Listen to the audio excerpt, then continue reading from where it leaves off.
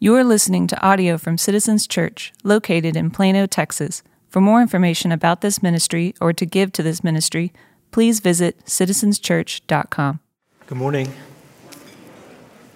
If you have a Bible, turn to Proverbs 25 and find verse 12. You know, a lot of Sundays in this series, we have been in several different Proverbs. That will be true again this morning, but 25:12 really captures the heart of what God has for us this morning. As you're turning there, if you're new, welcome to Citizens Church. My name is Jamin. I'm one of the pastors here. We're thrilled that you are worshiping with us. If you're watching online, wherever you are, thanks for joining in. We're glad to have you.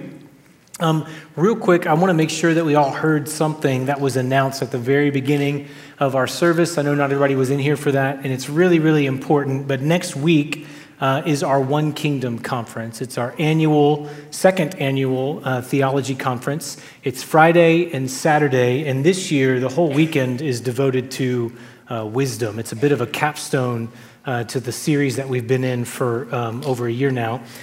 Zach Eswine, who's an author and pastor and doctor, I've talked about him a lot in this series. He has shaped so much of this series for us. He's going to be here as our keynote speaker for the conference in sessions on Friday night and Saturday morning. And then also he'll be here Sunday morning for our services. So really excited to learn from him and to host him. But also in the conference on Saturday, we have several breakout sessions on wisdom. Wisdom in grief, wisdom in parenting, wisdom in relationships, wisdom in conflict, and wisdom in work. It will all be so helpful and formative and incredible. And so many of you are registered to be a part of that. If you're not, please consider joining us. Maybe you can't make all of it, but you could make some of it. And we'd love to have you for whatever you can be here for. You can register online. Having said that, I do want to say that we're getting close to the end of our wisdom series. We'll probably be in it anywhere for 2 to 4 weeks or something like that. Candidly, I've struggled to know how to land the plane. The series has been really, really meaningful to me, and so I'm having a hard time knowing how to close it out, but we are getting to the close. And this morning, I want to consider something that we've spent time on already in other sermons. It's been kind of a minor chord in several sermons, and I wanted to play as the major chord this morning. I don't know enough about music to know if that was the right way to use those, but it felt right. So this morning, if I could just put it into a few words, it's wisdom and correction. One of the most significant differences between the wise and the fool in the book of Proverbs is how they respond when they're corrected. Proverbs uses a lot of different words to describe this. Correction, it uses a lot of synonyms, like it'll call it rebuke or instruction or reproof or discipline or chastisement, to use a really old English word. And to different degrees, what all of these words are describing is they're describing a moment that I think is probably pretty familiar to all of us. And it's a moment where wisdom confronts us, or wisdom calls for change in my life or in your life. And so you know this experience, right? Like I'll speak for me. There's pride in my life, and foolishness in my life, and immaturity in my life, and sin in my life. And maybe I'm reading God's word and feel confronted and corrected. Or maybe I'm listening to a sermon and I feel convicted. Or maybe a friend who loves me and is wise comes to me and says, hey, I see this foolishness in your life. Or they point out something that falls short of wisdom. You know that moment, right? Can you think about a time where that's happened to you? Or maybe just the most recent time that's happened for you? Maybe it was in this room on a Sunday morning, sometime in this series. Maybe it was in home group at some point in the last few months. But that interaction of being confronted, convicted, corrected, there is a way that you and I respond to those moments. And there's a way that response is wise, and there's a way that response is foolish. And over and again, the book of Proverbs contrasts those two kinds of responses. And the contrast, hear me, it's not between those who need correction and those who don't. We all need it. The contrast is between those who respond wisely and those who don't. So hear it from a couple of Proverbs. Proverbs 25:12, where you are in your Bible.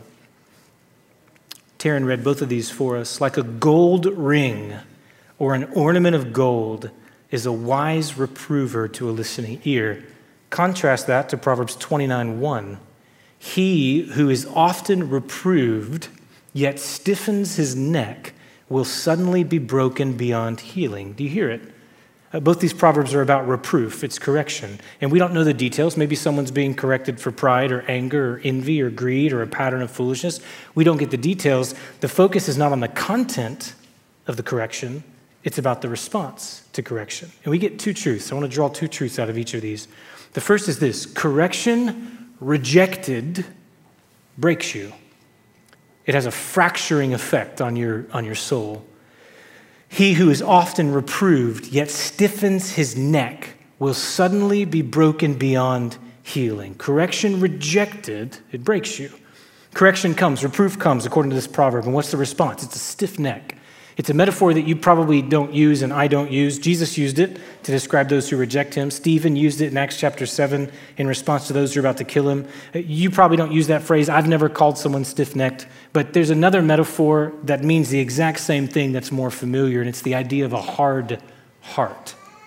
He who is often reproved, yet hardens his heart, is what it's describing. And then listen to what happens. Will suddenly be broken beyond healing. How scary is that? Raise your hand if you want to sign up for the broken beyond healing way of living, right? It describes this point of no return. So there's a healing that your heart needs and my heart needs, and correction's a really important part of that healing. It's calling out foolishness and sin, and it's inviting change. And so every instance of correction is fighting for that healing in my life and in your life. And every instance of ignoring that or rejecting that, it's like a barrier that builds around the heart. It's like this hard layer that makes every subsequent moment of correction less likely to take. And that fractures you, that stunts your life and my life. It's why a hard-hearted 22-year-old is a different kind of problem than a hard-hearted 62-year-old. The difference is one of them has been rejecting correction for 2 decades. The other has been rejecting correction for over half a century. Age does not equal wisdom. For some, years of life is simply more years of befriending foolishness. And at some point, according to Proverbs, all of that rejecting, all of that stubbornness in response to correction and conviction, it builds up layers of hardness and layers of stubbornness. And eventually there's this point where something breaks, according to Proverbs 29:1. Correction rejected breaks you. The other side is correction received beautifies you. And I'm using that language really intentionally because that's the illustration behind Proverbs 25:12. Like a gold ring or an ornament of gold, that's jewelry, is a wise reprover to a listening ear. I love that illustration. It's saying the person, when someone's correcting you wisely, we'll talk about this, but it's important that it says a wise reprover to a listening ear. But when somebody in wisdom is offering correction in a wise way, they're offering you something beautiful. And if you respond wisely, it's like you're being adorned with and beautified by wisdom. Listen to another translation. As an earring of gold and an ornament of fine gold, so is a wise reprover upon an obedient ear. It's like getting your ears pierced, which I've never done, but maybe one day. But I was with my daughter a year ago or so when she got her ears pierced, and what I watched was a moment of pain when a needle pierced her ear, and I watched her wince a bit, and then after the pain, they put this beautiful diamond earring in her ear. It was a small diamond. Her dad's a pastor, but it was beautiful nonetheless, right? It was this gorgeous thing, and she has them in her ears now. But that movement, there's this moment of pain, and what's left behind is beautiful. That's what responding wisely to correction is like. The correction is trying to make space in your life for something beautiful to take hold, and it hurts. It can pierce. It's never fun, but what remains after is something virtuous. So let's say someone confronts me about unrighteous anger in my life, which has happened before, and they offer correction.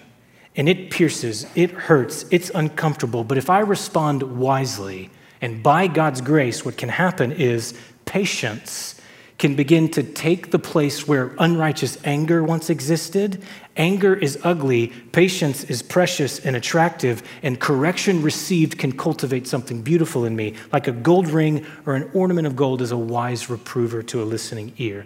Correction rejected breaks you. Correction received beautifies you. Which one describes your relationship to correction? How do you respond? Maybe it's God's word. Again, maybe it's a sermon. Maybe it's a friend. But when something confronts you or when someone corrects you and calls for righteous change, how do you respond? Just historically, how do you respond? Do you reject it or do you receive it?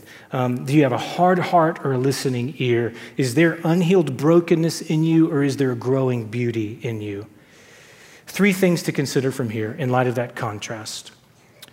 Need to consider the need for correction, and then just want to dig into what the foolish response looks like and what the wise response looks like. So let me ask it as a question. Why do we need correction? I don't want to assume that we all know this. These moments of reproof and rebuke and correction, why do we need it? Specifically as Christians, why do we need it? There's a short answer to that question, and then there's a long answer to that question, and I'm going to give the long answer to that question, which is shocking to everyone, I know. Turn to Colossians chapter 1 and find verses 21 and 22 and 23. This has been true in this whole series, but I want to make especially explicit this morning that we are reading Proverbs on the other side of the death and resurrection of Jesus. And so we need to root this conversation there. It might feel like a tangent. It's not. As Christians, those of us who follow Jesus, we view all of this. We view correction and rebuke and conviction through the lens of a work that Jesus has begun in us and will one day complete in us. So to say it one way, correction is an important part of our sanctification. And I want to unpack all that. Colossians 1:21, this is right after the Christ song. He's the image of the invisible God, firstborn over all creation. It's 5 verses, and it's some of the 5 most Christologically rich verses in the whole Bible. It's beautiful. And then right after that song are verses 21, 22, and 23. And in Paul's letter to the church in Colossae, this is called the Propitio, which basically means this is his thesis statement. It's the point behind the whole letter. And I want to walk through each verse. In verse 21, it says this, "And you who once were alienated and hostile in mind, doing evil deeds." So when I read that, I need to read it in the first person. And I was once alienated and hostile mind, doing evil deeds. This is all of us before Jesus. Alienated from God. We are separated from him is what that means, but not only are we separated from him, at the same time we're hostile to him. So the very thing we need, we are opposed to in our sinful state. In our depravity, that comes out as this sinful cycle of needing God and rejecting God, which means there's evil deeds that flood from our heart out into our life, selfishness and pride and idolatry and lust and envy and all the things that wisdom has confronted us about in this series. This is all of us without Jesus. I mean, there is this natural impulse of the human heart to state our problem nicer than it actually is. But over and again, the Bible is going to use language to tell us that we as humans are far worse than we think we are.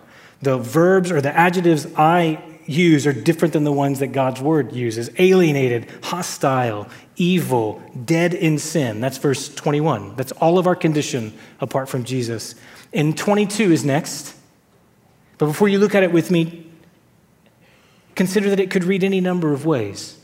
If 21 is true, alienated, hostile, engaged in evil deeds, 22 could read, so God in his righteous wrath rids the world of all evil, including you and me. And it doesn't say that. It says this, he has now reconciled in his body of flesh by his death.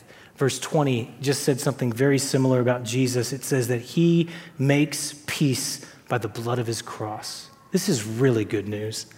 In our state of being alienated and hostile and evil, what does Jesus do? He goes to the cross to make peace so that instead of alienated and hostile, we can be accepted and forgiven and loved. Why? What compels Jesus to make peace by his bloody cross? Why does he reconcile us through his death? Do you know why? Because he loves us. He loves us. Last week I was in Israel with about 60 people from our church.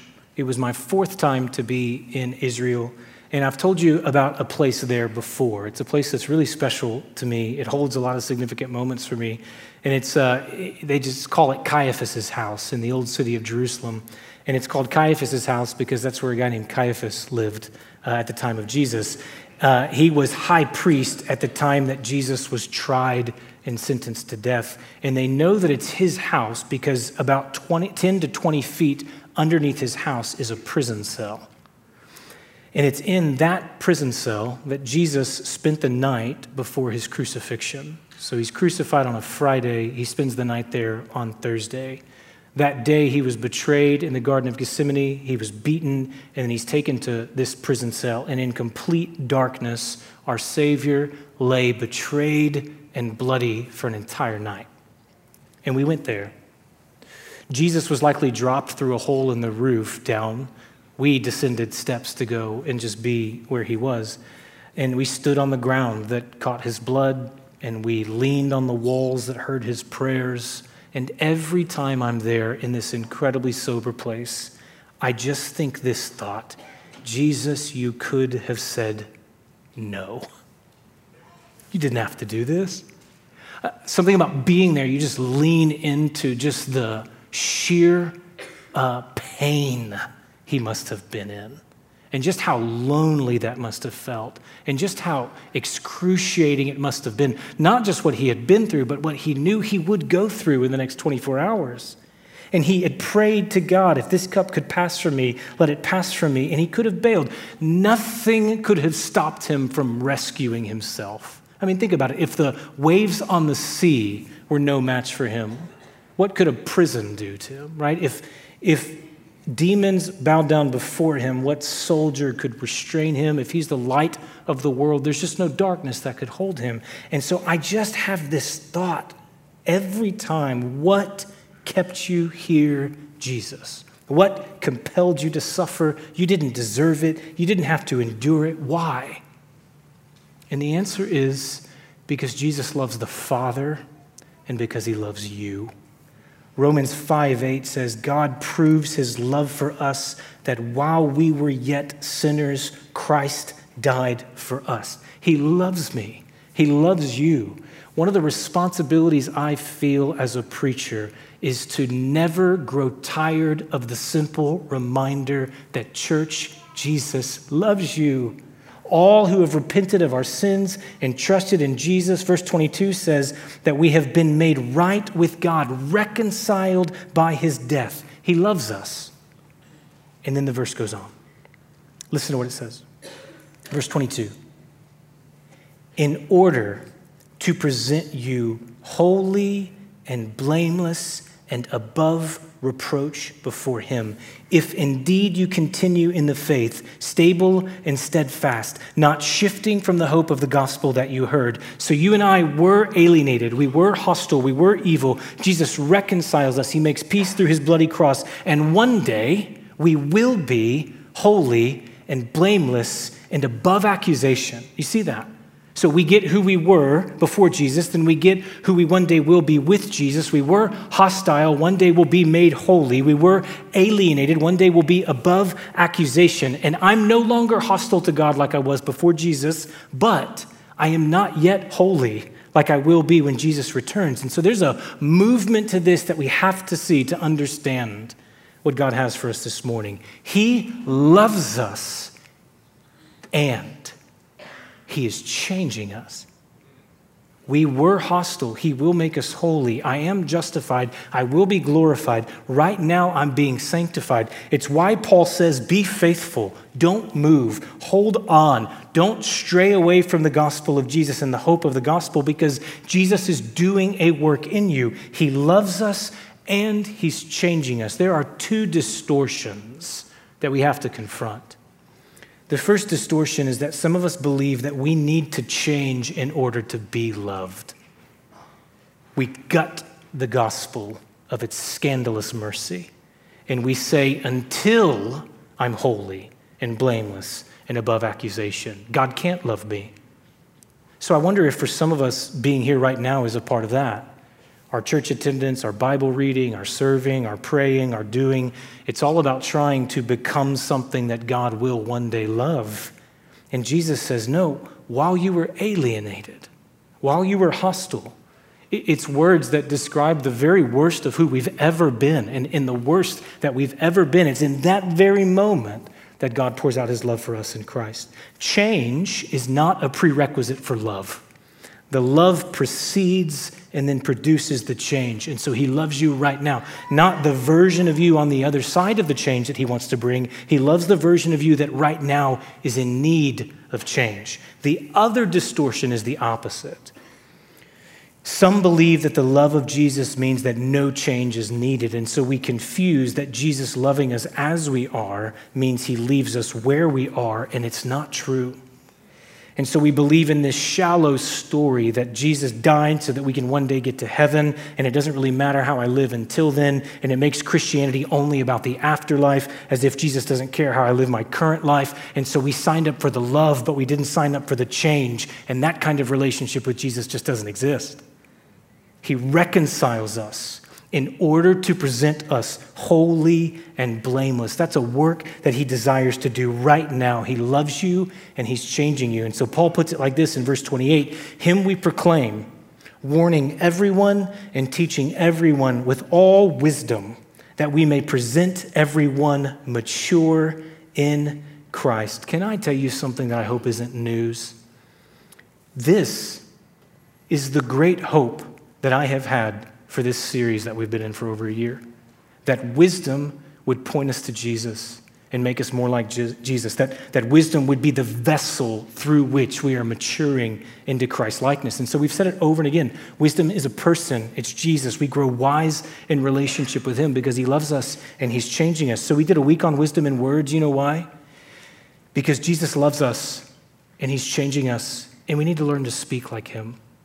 We did a week on wisdom and a wise spirit. You know why? Because Jesus loves us. He's changing us, and we need to learn to be slow to anger like him.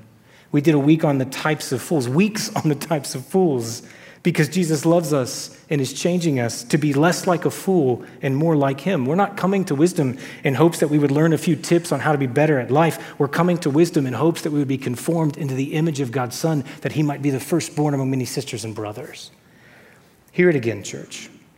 The great aim of our life is to look like our Savior, to grow in our knowledge of the love he has for us, and through that grace to grow in our likeness to him.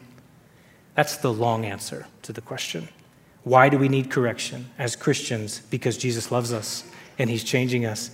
And I hope to one day be mature in Christ. I won't be completely mature in him until Jesus returns. But by God's grace, I am maturing. We've said it before. I'm not who I was. I'm also not who I will be. But by God's grace, I can be day by day, moment by moment, over time, faithfully conformed into the image of our Savior, who's the most true human, and he invites us to become in him who we were always meant to be. So if we go back to our Proverbs and view them through the lens of the change that Jesus wants to bring on this side of his death and resurrection, awaiting his return. Proverbs 29:1, he who is often reproved yet stiffens his neck will suddenly be broken beyond healing.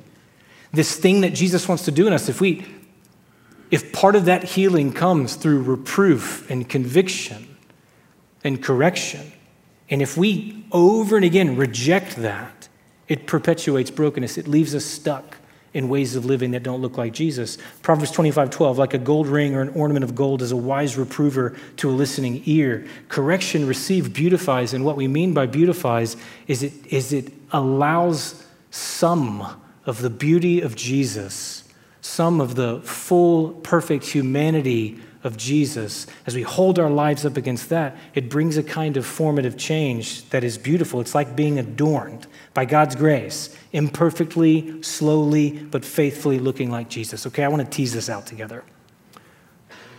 We've been a bit in the sky, and I want to come down onto the street and get on the ground, but I need your help. Would you think with me? This is going to require honesty, but you're all looking especially honest right now. Would you think with me about something in you that needs to change? So I'm not asking about a circumstance. I'm asking about something that pertains to character. What needs to change?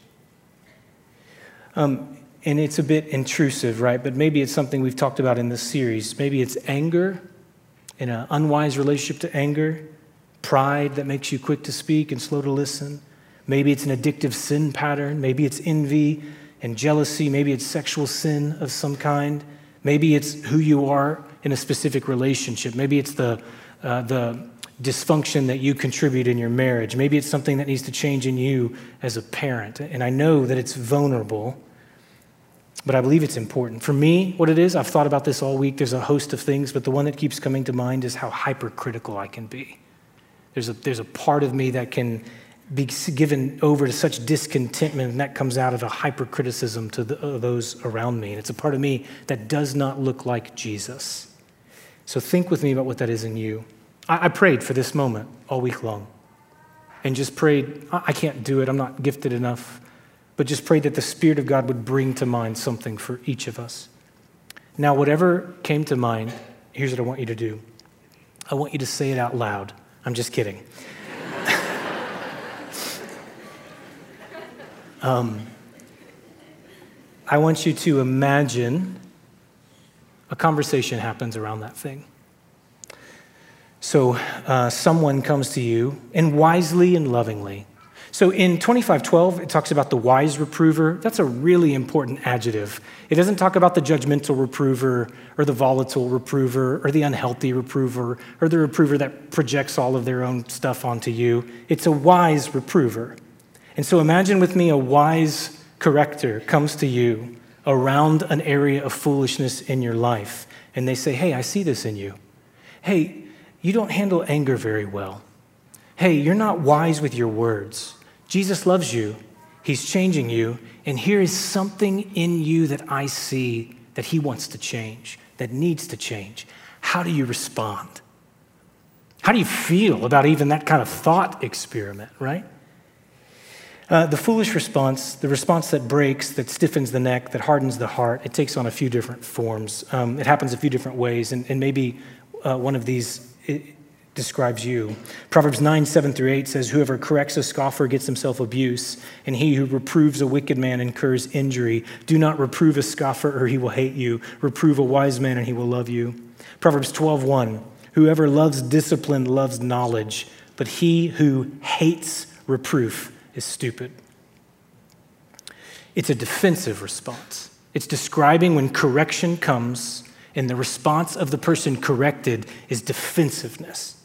So I go after the person that's bringing the reproof. Correct a fool and a fool will hurt you is what it's saying. And what this might look like, let's just say you and I are having the conversation about me, and you come to me and you lovingly and you wisely say, hey, Jamin, you can be hypercritical at times, and I've seen that in you. Or you call out a number of foolish things in me, and you bring that correction. And if I say, well, it's not like you're perfect. Who are you to judge me? Or maybe I start going through my list of all the things that I think are wrong with you. You know what I'm doing? I'm changing the subject. Instead of receiving what's being said, I'm attacking my wise reprover so that I can defend myself from having to deal with the correction. And that's a foolish response. Whoever corrects a fool gets himself injured. And hear me, friend, a lifetime of responding to correction defensively like that, it will break me beyond healing. Is that how you would respond? Proverbs 16:32, whoever ignores instruction despises himself, but he who listens to reproof gains intelligence. Proverbs 1:32, for the simple are killed by their turning away, and the complacency of fools destroys them. So there's a foolish response that's defensive, that attacks, and then there's a foolish response that's dismissive. It just ignores it. The complacency of fools destroy them. What it means is fools don't care when they're corrected. And it's not like everyone explodes in anger. It's less of like a clenching of fists and more of a shrugging of shoulders, right? Or the simple, they care for a moment, but then they turn away. And so maybe what this looks like is you come to me and lovingly and wisely say, Jamin, you can be hypercritical at times. Or you point out a number of foolish things in my life. And I say, you know what? That's probably true. And I should work on that. Or maybe there's even a moment of intense remorse that happens. And then, you know what happens? Nothing. Nothing changes. Nothing sticks. Correction is met by a complacency that leaves me knowing something is wrong, but not caring enough to change. There's a fear I have, and I think it's a righteous fear in my own life, but it's a fear of living a life that is overdiagnosed and undercured at the same time. And the foolish response is the complacent response, the dismissive response. In a lifetime of responding to correction complacently like that, it will break me beyond healing. It will leave me stuck in ways of living that don't look like Jesus. Is that how you would respond? Historically, is that maybe describing how you've responded to correction in the past? Or would you respond wisely? The wise response, Proverbs 3, 11 and 12, my son, do not despise the Lord's discipline, or be weary of his reproof. For the Lord reproves him who he loves, as a father the son in whom he delights. It's saying that reproof and conviction and correction, it's ultimately from a God who loves like a father who is so smitten with his children. His discipline is to those that he delights in. And so the conviction and the correction is not God's rejection, it's God's affection for his children who he loves and is changing. And then Proverbs 6:23 says this, for the commandment is a lamp and the teaching a light, and the reproofs of discipline are the way of life. Brings us back to where we started. It's like jewelry. It's something that beautifies, it cultivates, it leads to flourishing and adornment. Like an ornament of gold is a wise reprover to a listening ear. And so the posture of the wise towards correction is the wise see correction as a loving invitation to grow and become like Jesus, to mature in him, to become like him. And so you come to me, and you in wisdom and love say, Jamin, you can be hypercritical at times, or you call out any number of foolish things in my life. And if there is a shred of wisdom in me around all that, I listen. And I consider what you're offering is not an attack, but an invitation into more of Jesus. And not only am I open to correction as an invitation, but I'm also afraid that if I miss this, if I reject this, if I ignore this, I might miss him. I might miss what he's trying to do in my life. And it doesn't mean that change just magically happens. It doesn't. We're a mess, and it's stumbling forward, and it requires faithfulness, and it's not overnight. But a wise response to correction asks, what is God trying to do in me? And sees it as an invitation from God who delights in us and has a vision for a flourishing future for you and for me. And a lifetime of being open to correction and curious about what God's doing in it and seeing it as a loving invitation, it will slowly and imperfectly but faithfully change me. Where are you in all this? When wise correction comes your way, how do you respond? In some ways, we're all being corrected about how we respond to correction. And so it's a relevant and timely and deeply personal moment that God's inviting all of us into, myself included. Two things to say as we close. I just feel a pastoral burden in two directions, and then I'll pray. The first is this: there's something that I've repeated a lot today, and it's something that's really easy and dangerous to gloss over. And here's what it is. Jesus loves you. Jesus loves you. Christ died for you. Christian, in him you have forgiveness and freedom. And some of us, when we feel conviction, or some of us when we are corrected or rebuked, we have a different kind of foolish response where instead of attacking the person correcting, we attack ourselves. And we just rehearse all these shameful thoughts that I have about me. Would you hear something? Correction is not the same as accusation. They don't come from the same place. Jesus corrects, Satan accuses, and only one of them speaks for all of eternity. Long after Satan is silenced, Jesus is still speaking.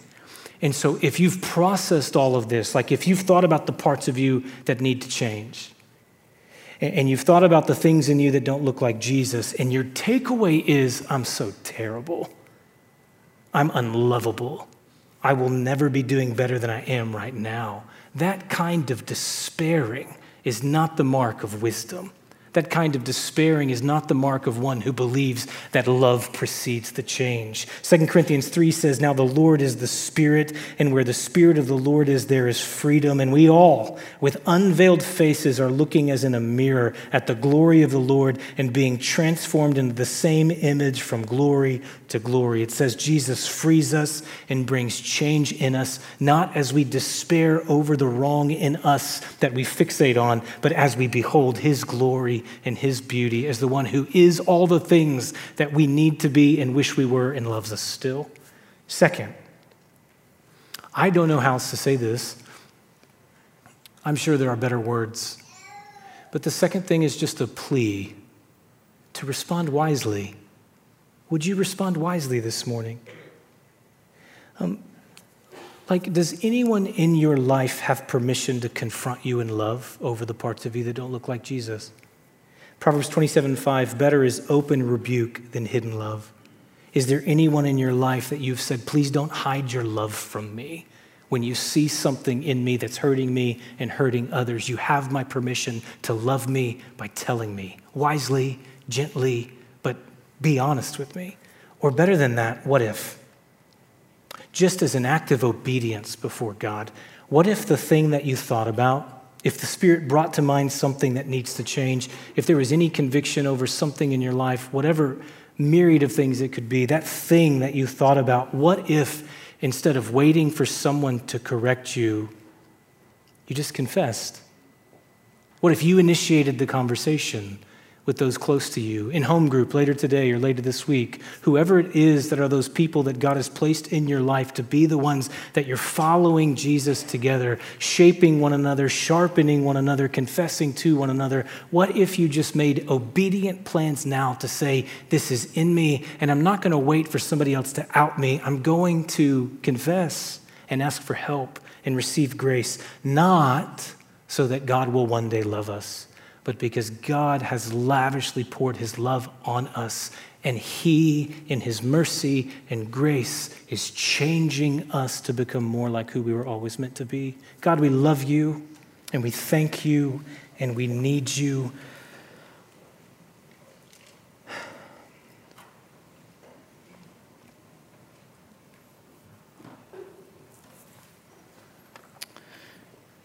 I don't know, God, maybe it was all a little bit more angsty than it needed to be.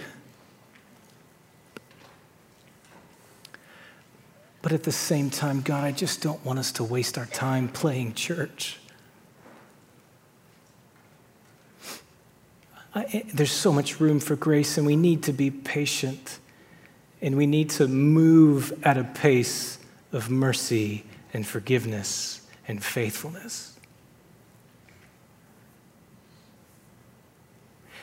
And at the same time, Jesus, I just think years with you should amount to looking more and more like you. And you love us enough to hold that out in front of us. And an essential part of looking more like you is having this rhythm in our life of seeing,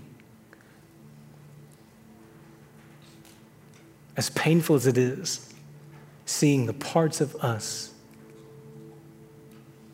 that wisdom would confront, and that you in love would invite us out of sin and into freedom, sanctification. So would you do it, Lord?